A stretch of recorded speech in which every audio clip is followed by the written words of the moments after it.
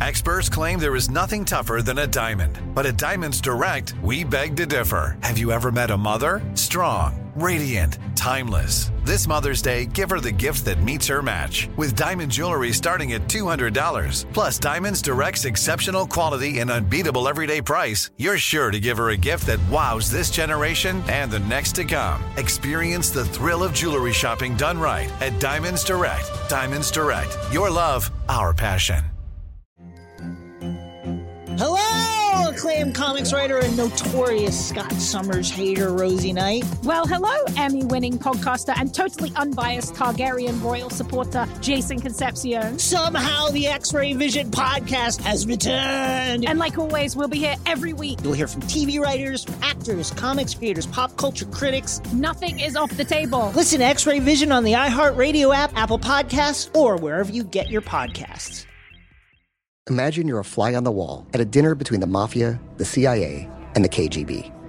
That's where my new podcast begins.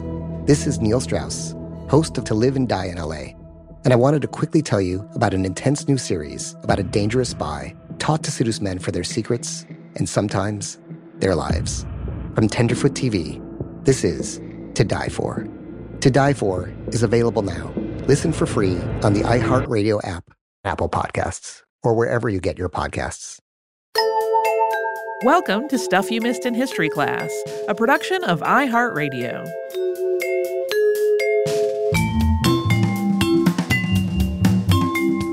Hello and welcome to the podcast. I'm Holly Fry. And I'm Tracy V. Wilson. Tracy, pumpkin carving is one of my very, very favorite Halloween activities. Oh, hooray. I love it. I love it.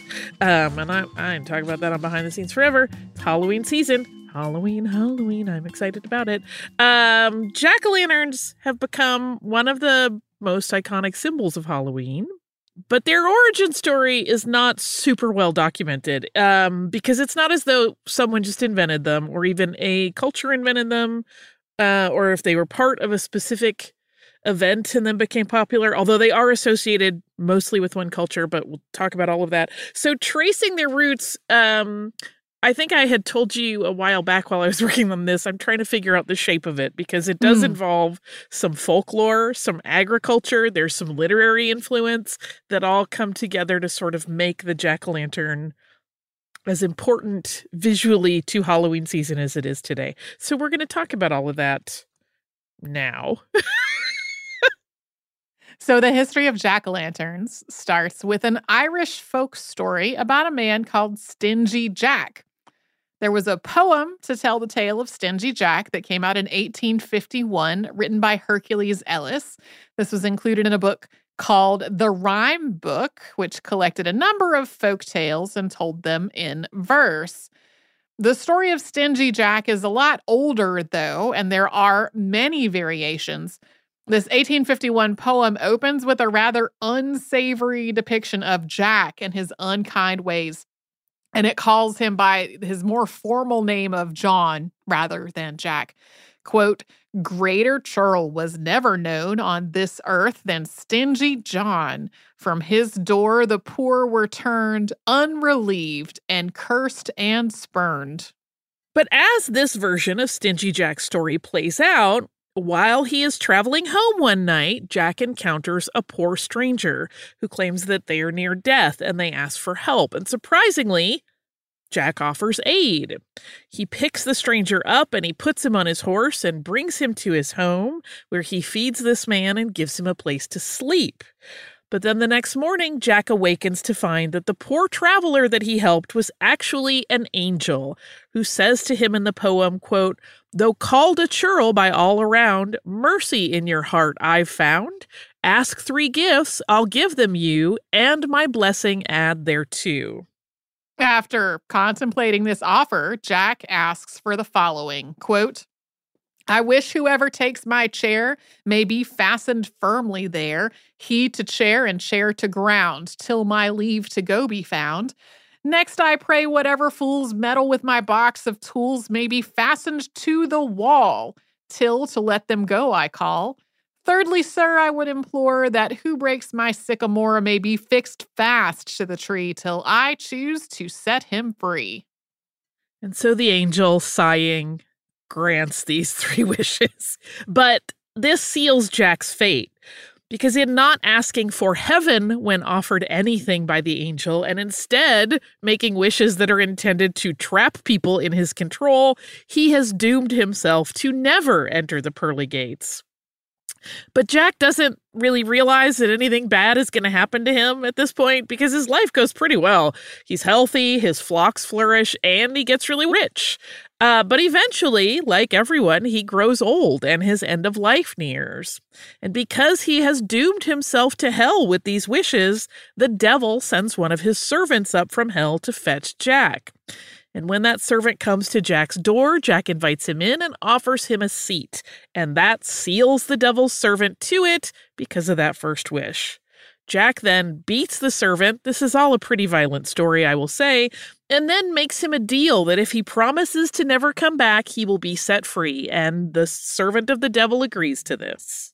Of course, the devil has other servants and sends another one, and that servant is aware of what happened to the first. This emissary is adamant that Jack has to report to hell, and Jack says that he'll go, but he has to fix his shoes first or he won't be able to make the journey.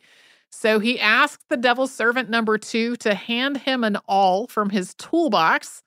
That, of course, traps that servant. Once again, Jack beats the devil's servant and offers him freedom for the promise that he will not return. There is another. The third visit that Jack gets is from the devil himself, who is tired of his minions being tricked. And according to the poem, quote, "Said Jack, 'My lord, I'm ready, quite, but dead lame is old Jack. You must go get me a good stout stick or take me on your back.' So the devil goes to Jack's nearby sycamore tree to get a walking stick from it and is then fastened tight to the tree, where Jack flails him for a long time. He flails him so much that the devil's roars are heard as far away as Germany, Italy, and Spain, according to this poem. The devil is finally freed by Jack after he promises that he will never take Jack to hell. But that means that when Jack dies, his soul has nowhere to go.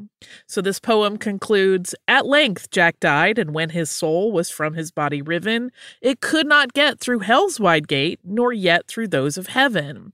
By his free choice he lost the last, and Satan did not fail his oath to keep, and Jack to sweep from hell's gates with his flail. Then, since Jack is unfit for heaven and hell won't give him room, his ghost is forced to walk the earth until the day of doom.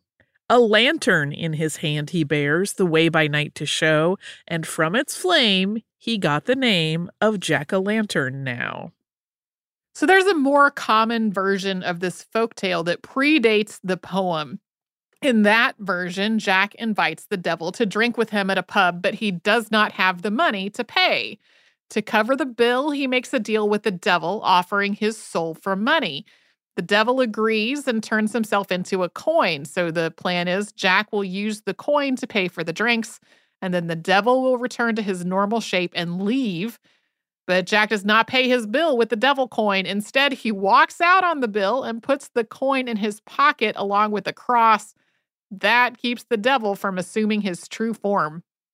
And eventually, Jack decides to let the devil free from this trap for a reason that is usually determined by the teller's choosing, like guilt or fear. And he makes the deal with Satan at this moment that in exchange for freedom, the devil cannot bother Jack for 10 years. That seems like a foolish deal to make, but whatever. When the devil sees Jack again after that allotted period has passed, he gets tricked again. This time, Jack says he will go willingly after he has an apple from a tree that is not too far off from where this conversation is taking place, and he asks the devil if he will climb up into the tree to fetch an especially good apple. The devil obliges. Clearly, the devil is kind of a ding-dong in these stories because he just gets tricked over and over. And while Satan is up this tree, Jack carves a cross on the trunk, and that prevents the devil from getting down. Once again, Jack frees the devil, this time makes a deal that his soul cannot be taken to hell when he dies. The devil agrees and is freed, and both of them just go about their business until Jack does finally die of old age. At that point, he's refused entry into heaven, and sent by St. Peter to hell, but the devil can't take him either, per their previous arrangement. So instead, he gives Jack a small flame from the fires of hell. Jack puts the flame into a carved-out turnip to use as a lamp, and because his soul can't go to heaven or hell, he just wanders the earth until Judgment Day with this little turnip light. Yeah, sometimes that's described as a flame, sometimes as a burning charcoal from the fires of hell or a spark. It comes up a little bit differently. But no matter the details, the story of Stingy Jack and his lantern is really not connected to Halloween initially, but was a way to explain the idea of floating lights that people saw at night. The same thing you may have heard called will-o'-the-wisp or some other thing. So those floating lights associated with bogs are said to lure travelers off course and to their doom. They are described as being perpetually out of reach, so as a person approaches, they seem to move away. And there is a scientific explanation for this phenomenon. There are a couple, actually. So it's believed that marsh gas, which is high in methane, sometimes produces light as the flora around it decomposes and creates a chemical reaction. That's a process called chemiluminescence. The other explainer is bioluminescence, which happens when a chemical reaction produces light in living organisms, and it's not a decomposition thing. But before that science was understood, the various myths and lore were used to explain those bog lights. And other cultures have completely different explanations for this phenomenon, but this Irish folk tale is the one that gives rise to the jack-o'-lantern. This also reminds me of the Mako light, which we just talked about. Yes. So, how did this tale of the doomed, untethered soul of Stingy Jack lead to kids carrying plastic pumpkins around during trick-or-treat time? We're going to talk about the history of the pumpkin before we get to that, and we will do that after a sponsor break. I'm Tracy V. Wilson from Stuff You Missed in History Class. Did you know small businesses make up 99.9% of all businesses in the United States? The world is powered by entrepreneurs, and if you're a small business owner or even someone dreaming of starting your own business, then you'll want to check out Season 2 of Mind the Business, Small Business Success Stories from Ruby Studio, from iHeartMedia, and Intuit QuickBooks. And every episode, hosts Austin Hankwitz and Janice Torres talk to entrepreneurs about how they've grown from the lessons of launching and nurturing a small business and how they have found success being their own boss. From the excitement of first starting out to finding the right tools and resources to process invoices and payments like QuickBooks Money, you won't want to miss these inspiring stories of entrepreneurship and discovering ways to business differently so you can too. And if you're a small business owner or even someone dreaming of starting your own business, then you'll want to check out Season 2 of Mind the Business, Small Business Success Stories from Ruby Studio, from iHeartMedia, and Intuit QuickBooks.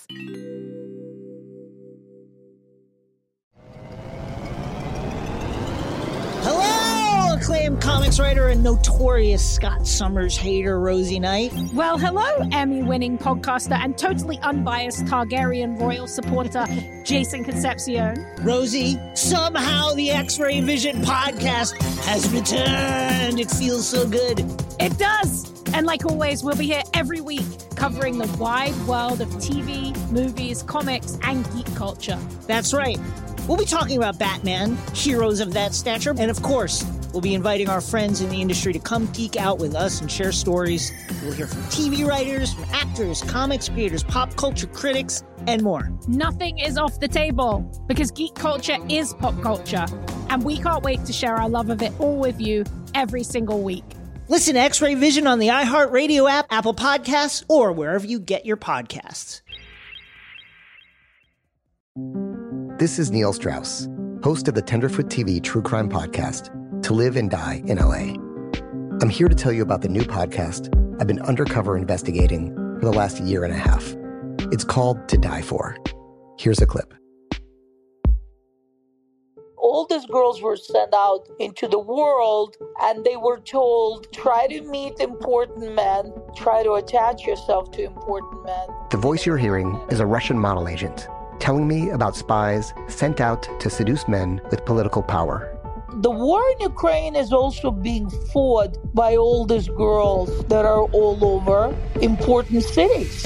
For the first time, a military-trained seduction spy reveals how the Russian government turned sex and love into a deadly weapon. If you want to kill your target, it's easy. You just seduce him, take him somewhere, start having sex, and then he's very vulnerable, so you can kill him easily. To Die For is available now. Listen for free on the iHeartRadio app, Apple Podcasts, or wherever you get your podcasts.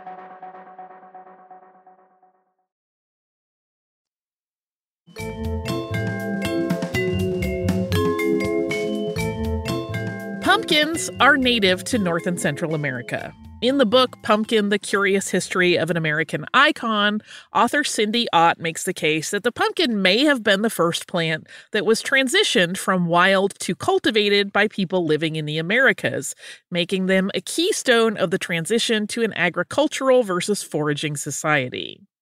The oldest cultivated pumpkin seeds we know of came from the Oaxaca highlands in Mexico, and they're somewhere between 8,000 and 10,000 years old.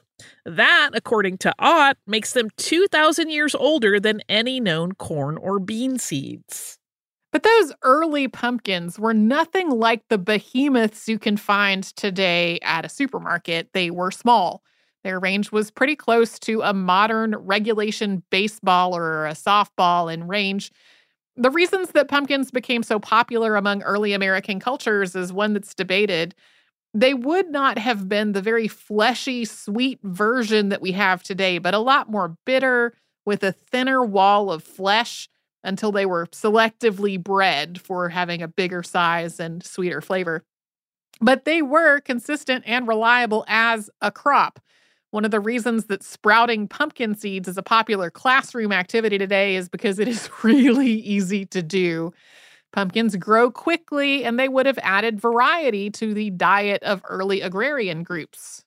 Yeah, if you're like me and you dump all your stuff in your composter without a whole lot of thought, sometimes you get surprise gift pumpkin vines. They're just so easy to grow. They just want to sprout. By the 1200s, indigenous peoples on the eastern seaboard of North America had a really established practice of growing pumpkins, and they had been standard crops even earlier than that in other areas of the continent. So, well before Europeans made their way across the Atlantic, the pumpkin was pretty plentiful. Exact varieties and specific timelines of them are really difficult to trace because those things were shifting year to year as sweeter versions were sought out for eating and other members of the Cucurbitaceae family were cultivated for other uses. For example, gourds that could be hollowed out and used as vessels. And these were grown alongside corn and beans in what is known today as the Three Sisters method of planting. It's also called companion planting. And in this arrangement, the corn serves as a trellis for the beans to grow up. The beans stabilize the corn and add nitrogen to the soil, which helps support the pumpkins and the corn. And the pumpkins, or their close relatives, because it's not always a pumpkin, protect the soil and roots of the other plants while suppressing weed growth. Pumpkins are a good source of vitamin A, with potassium, iron, and vitamin C also included in their nutritional profile. So their benefits make it pretty clear why they became an important part of early North American agriculture. The word pumpkin doesn't come from the languages of these indigenous peoples, though. Field pumpkins, like the big orange ones that are so closely associated with autumn and its holidays, those were grouped with a lot of other varieties of crops under the name squash. That word, according to the Library of Congress, is from the word escutasquash, which is a Narragansett word referring to something that's eaten raw. The word pumpkin has roots in the Greek word pepin, which means large melon. I feel like I said that as though it were French. When this was adopted into French, that word was transitioned to pompon, and then that became pompion in Great Britain before evolving into pumpkin. So when Europeans came to North America, they eventually adopted the pumpkin into their own diet as a staple food for all of the reasons it had already been popular with indigenous peoples. In addition to the benefits we've already mentioned, there is the bonus that pumpkins can be used just about in their entirety, right? You can roast and eat the seeds, the blossoms can be eaten, the skins can be eaten. You can also treat the skins for other uses like weaving. So clearly it's a great crop. So now that the pumpkin's place in North American agriculture is established, we're going to jump back to the story of Stingy Jack. Because Jack's spirit, wandering the world, unable to enter heaven or hell, carried a turnip lantern. He became known as Jack of the Lantern or Jack-o'-lantern, but he wasn't the only one called that name. The term jack-o'-lantern was also used to describe night watchmen who carried lanterns as they patrolled their areas. The use of the name jack-o'-lanterns interchangeably with will-o'-the-wisp or other names to describe that eerie and uncatchable light we talked about was well established by the late 18th century. I found it very easy to find numerous newspaper articles that reference them by the jack-o'-lantern name. One, appearing in the Bath Journal in October 1779, is about pirate Paul Jones, and it states, quote, "Paul Jones resembles a jack-o'-lantern to mislead our mariners and terrify our coasts. He is no sooner seen than lost." Another, printed in February 1792 in the Freeman's Journal or the North American Intelligencer, included a criticism of the French nobility, which read in part, quote, "Unfortunately, in their search of light, they turn their backs upon the steady luminary reason and follow certain jack-o'-lanterns that lead them astray. Accordingly, they have lost themselves in the public opinion." One article that appeared in the Portland Gazette in September of 1798 begins as though it's an etymology of the word Jacobin, suggesting that the final syllable was really Lin, which was an evolution from Lan as an abbreviation of lantern, and that Jacobin and jack-o'-lantern are the same word. This is, in actuality, a criticism of the Jacobins, comparing them to a thing that seems appealing but is in fact not. The article includes a list of characteristics of the jack-o'-lantern and concludes with, quote, "To all appearances, it is an angel of light, but in reality, it is an angel of darkness. In short, it is the very devil all over, and so, my good reader, is a Jacobin." So the idea of a jack-o'-lantern was well established before that 1851 poem that we mentioned in the first segment of the show. And some versions of the Stingy Jack story also account for the idea that other people started carving their own turnips and potatoes to have scary faces. And they put these creatures in their windows to scare off the wandering Jack or any other creature. This actually becomes a little bit confusing because it appears that in telling this story, there has been a commingling of two ideas. So the explainer of the bog lights, known as Ignis Fatuus or Fool's Fire that we've been talking about, and the Celtic Samhain celebration.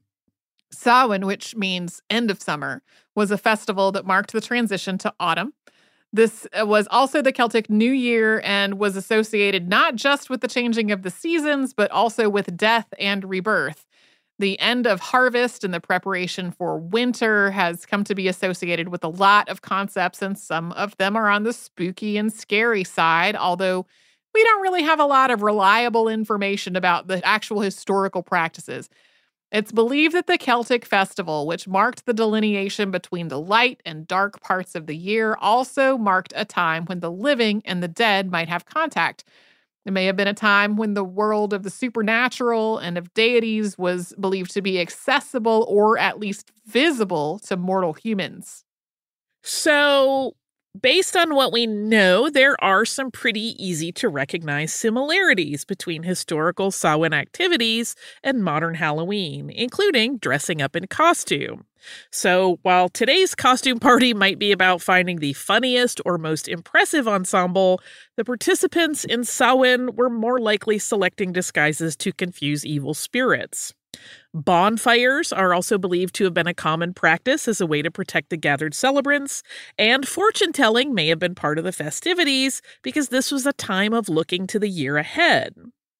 After the Romans defeated the Celts in the 1st century, Celtic paganism was subsumed into Christian ideology through a careful rewrite of the narrative of the meanings of various practices, kind of along the lines of, oh, no, that thing you've always done has actually been a Christian thing all along.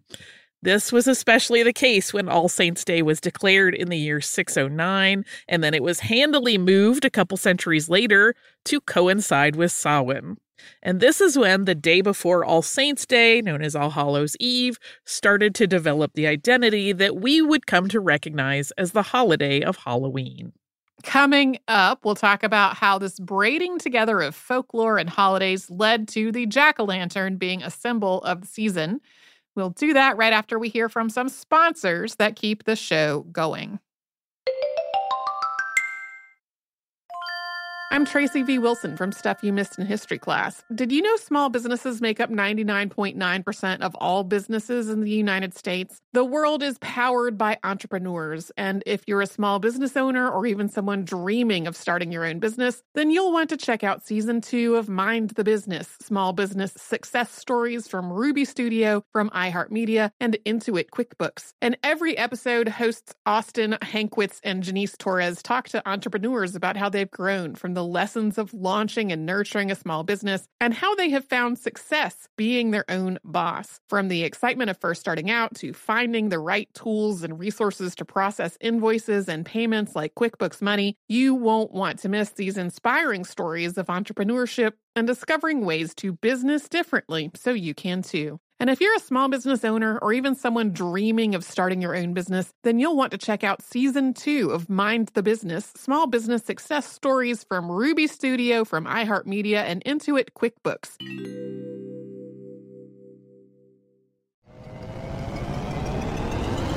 Hello, acclaimed comics writer and notorious Scott Summers hater, Rosie Knight. Well, hello, Emmy-winning podcaster and totally unbiased Targaryen royal supporter, Jason Concepcion. Rosie, somehow the X-Ray Vision podcast has returned. It feels so good. It does. And like always, we'll be here every week covering the wide world of TV, movies, comics, and geek culture. That's right. We'll be talking about Batman, heroes of that stature, and of course, we'll be inviting our friends in the industry to come geek out with us and share stories. We'll hear from TV writers, from actors, comics creators, pop culture critics, and more. Nothing is off the table because geek culture is pop culture, and we can't wait to share our love of it all with you every single week. Listen to X-Ray Vision on the iHeartRadio app, Apple Podcasts, or wherever you get your podcasts. This is Neil Strauss, host of the Tenderfoot TV true crime podcast, To Live and Die in LA. I'm here to tell you about the new podcast I've been undercover investigating for the last year and a half. It's called To Die For. Here's a clip.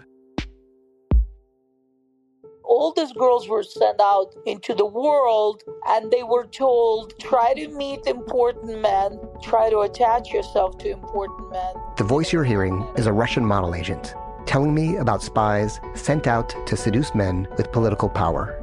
The war in Ukraine is also being fought by all these girls that are all over important cities. For the first time, a military-trained seduction spy reveals how the Russian government turned sex and love into a deadly weapon. If you want to kill your target, it's easy. You just seduce him, take him somewhere, start having sex, and then he's very vulnerable, so you can kill him easily. To Die For is available now. Listen for free on the iHeartRadio app, Apple Podcasts, or wherever you get your podcasts.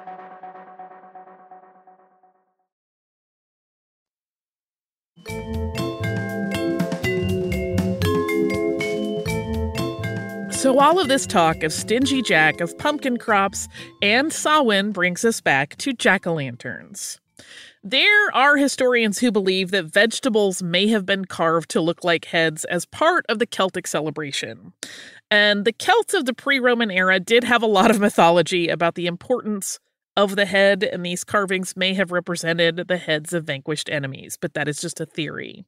But a completely different explanation is that people used root vegetable lanterns for Samhain because they were going around their villages searching for libations. That was another part of the celebration.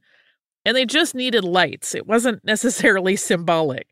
And that simple need may have evolved into the lanterns carved to have faces on them. Whether that was the case or not, we do know that carving turnips and potatoes with faces and putting a candle inside had become a common practice in Ireland by the 18th century. And it does make some sense that the story that explained the strange marsh lights and the traditions of Samhain had become intertwined, because both of those stories are tied together geographically. So by the time Irish immigrants made their way to North America, starting in the early 18th century, they brought this vegetable carving tradition, which had already been part of the autumn celebrations, with them. And then they discovered that the pumpkins that were plentiful in their new home were a lot easier to carve than the other vegetables and were more plentiful as well. Before long, pumpkins carved into lanterns with faces were common in the autumn and not just in Irish homes. One of the cultural moments that helped make jack-o'-lanterns popular in the U.S. did not actually feature any jack-o'-lanterns. That was the 1820 publication of The Legend of Sleepy Hollow by Washington Irving. So if you're thinking of that story, and spoiler alert if you have somehow managed to never read it or see an adaptation of it, you may recall the Headless Horseman throwing a jack-o'-lantern at Ichabod Crane near the end of the book. But Irving never wrote that it was a jack-o'-lantern, just a pumpkin. The moment where Ichabod is attacked culminates in this excerpt. Quote, "Just then he saw the goblin rising in his stirrups, and in the very act of hurling his head at him. Ichabod endeavored to dodge the horrible missile, but too late. It encountered his cranium with a tremendous crash. He was tumbled headlong into the dust, and Gunpowder, the black steed, and the goblin rider passed by like a whirlwind."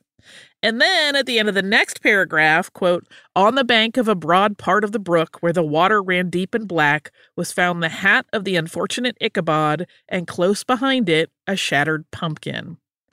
Just a pumpkin, not a jack-o'-lantern. But illustrations of that scene have almost always included a pumpkin with a face carved into it, starting very shortly after it was published. And that helps cement the idea that jack-o'-lanterns had been an integral part of white European culture in North America from just about the very beginning. And a jack-o'-lantern was explicitly mentioned 15 years later in the text of Nathaniel Hawthorne's The Great Carbuncle. The titular carbuncle is a gem that a band of adventurers are discussing what to do with. One of the characters plans to conceal it under his clothes, and another replies, "Hide it under thy cloak, sayest thou? Why, it will gleam through the holes and make thee look like a jack-o'-lantern." It's unclear whether this reference means the carved pumpkin or the glimmering lights over a marsh. Hawthorne also describes a pumpkin jack-o'-lantern, but doesn't use that phrase in his 1852 story Feathertop. The character Feathertop is a scarecrow with a carved pumpkin for a head, and he comes to life. Yeah, I favor the side that in the carbuncle he means a carved pumpkin jack-o'-lantern, but it's up for debate. From there, the jack-o'-lantern started making appearances throughout poetry, stories, and art in the United States. You can find it on woodblock prints starting in the mid-19th century, and it was frequently seen on magazine covers during Halloween season by the 1920s. By the 1930s, as trick-or-treating became part of the standard Halloween fun, jack-o'-lanterns were considered an essential part of the festivities. So much so that an article in the Honolulu Advertiser from October 31st, 1931, appeared with the headline, "Waialua children use papayas for pumpkins to scare on Halloween." This article explains that because Honolulu did not have pumpkins, they still had to have jack-o'-lanterns, and so they used papayas. This write-up includes several stories of kids using them to scare people, including one where a kid hid in a hibiscus bush with his papaya jack-o'-lantern and scared passersby with it. Early trick-or-treaters used jack-o'-lanterns to light their way as they walked the neighborhood streets for their candy hauls. This meant that the lantern was just that. It was a light source, not a candy receptacle. Often these were made of materials like paper mache instead of actual pumpkins to make them easier to carry. These transitioned away from candles as the light to simple batteries with bulbs as safety concerns arose. And by the 1950s, plastic battery-powered pumpkin lanterns started to appear. Over time, the plastic jack-o'-lantern transitioned from guiding light to candy receptacle.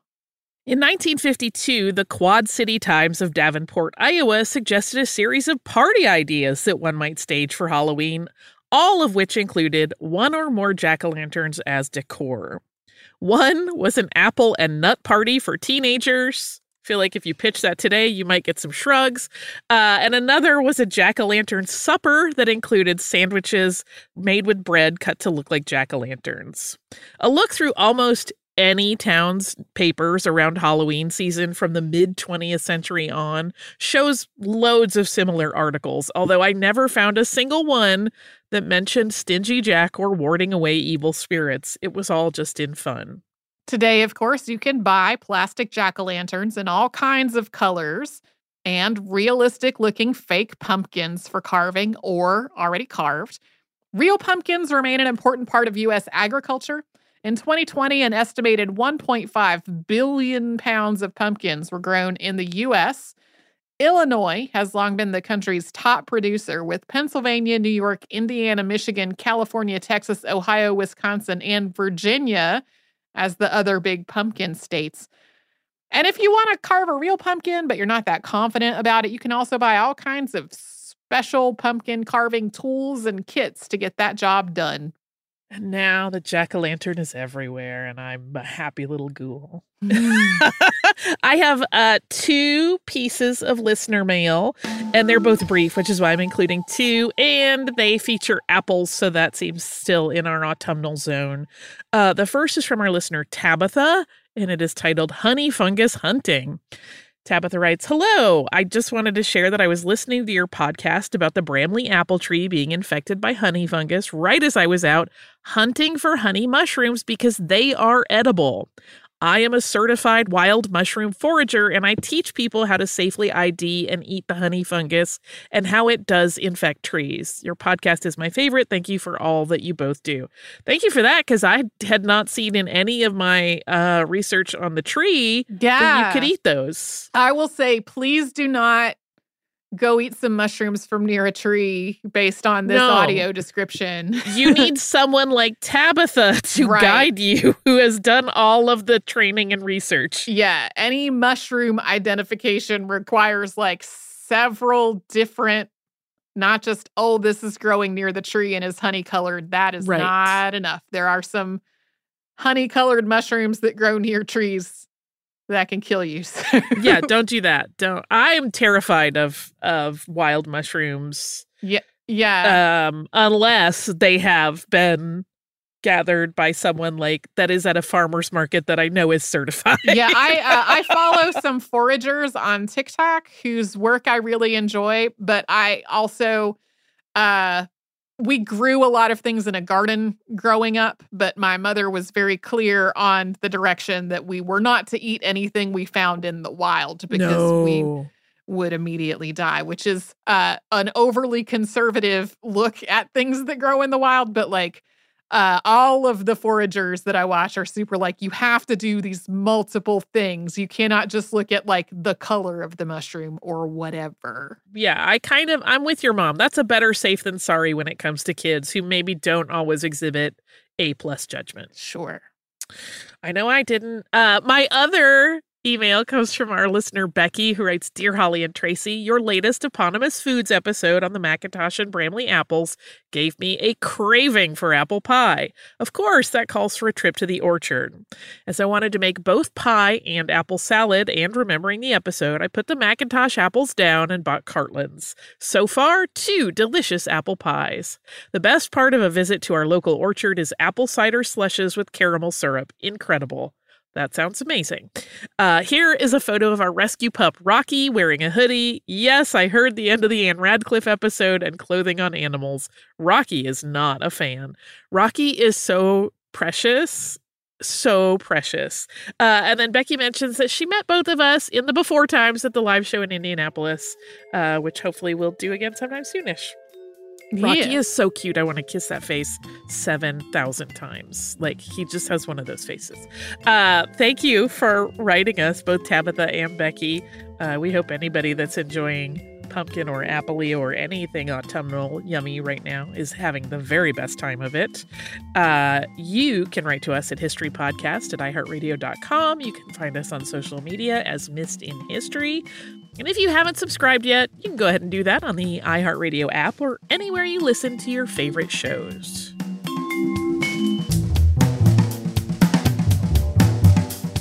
Stuff You Missed in History Class is a production of iHeartRadio. For more podcasts from iHeartRadio, visit the iHeartRadio app, Apple Podcasts, or wherever you listen to your favorite shows.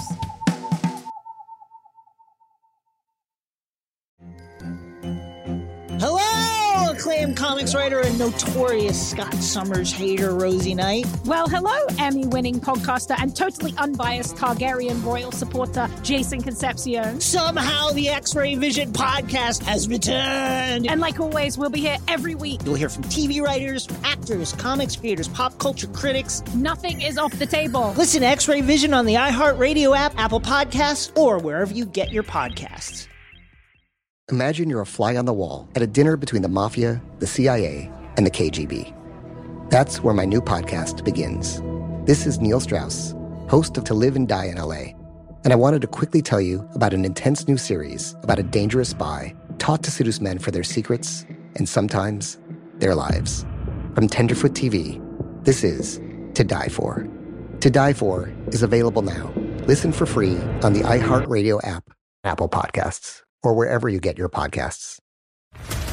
What's up, everybody? This is Stephen A. Smith, host of the Stephen A. Smith Show podcast. Tune in every Monday, Wednesday, and Friday at the very least as I bring you all new episodes that feature the biggest headlines in the world of sports, pop culture, business, and I answer your phone calls and respond to your tweets. You'll hear my unfiltered opinions and straight-shooter interviews with top celebrities and game changers. All that and more. So listen to the Stephen A. Smith Show podcast on the iHeartRadio app, Apple Podcasts, or wherever you get your podcasts.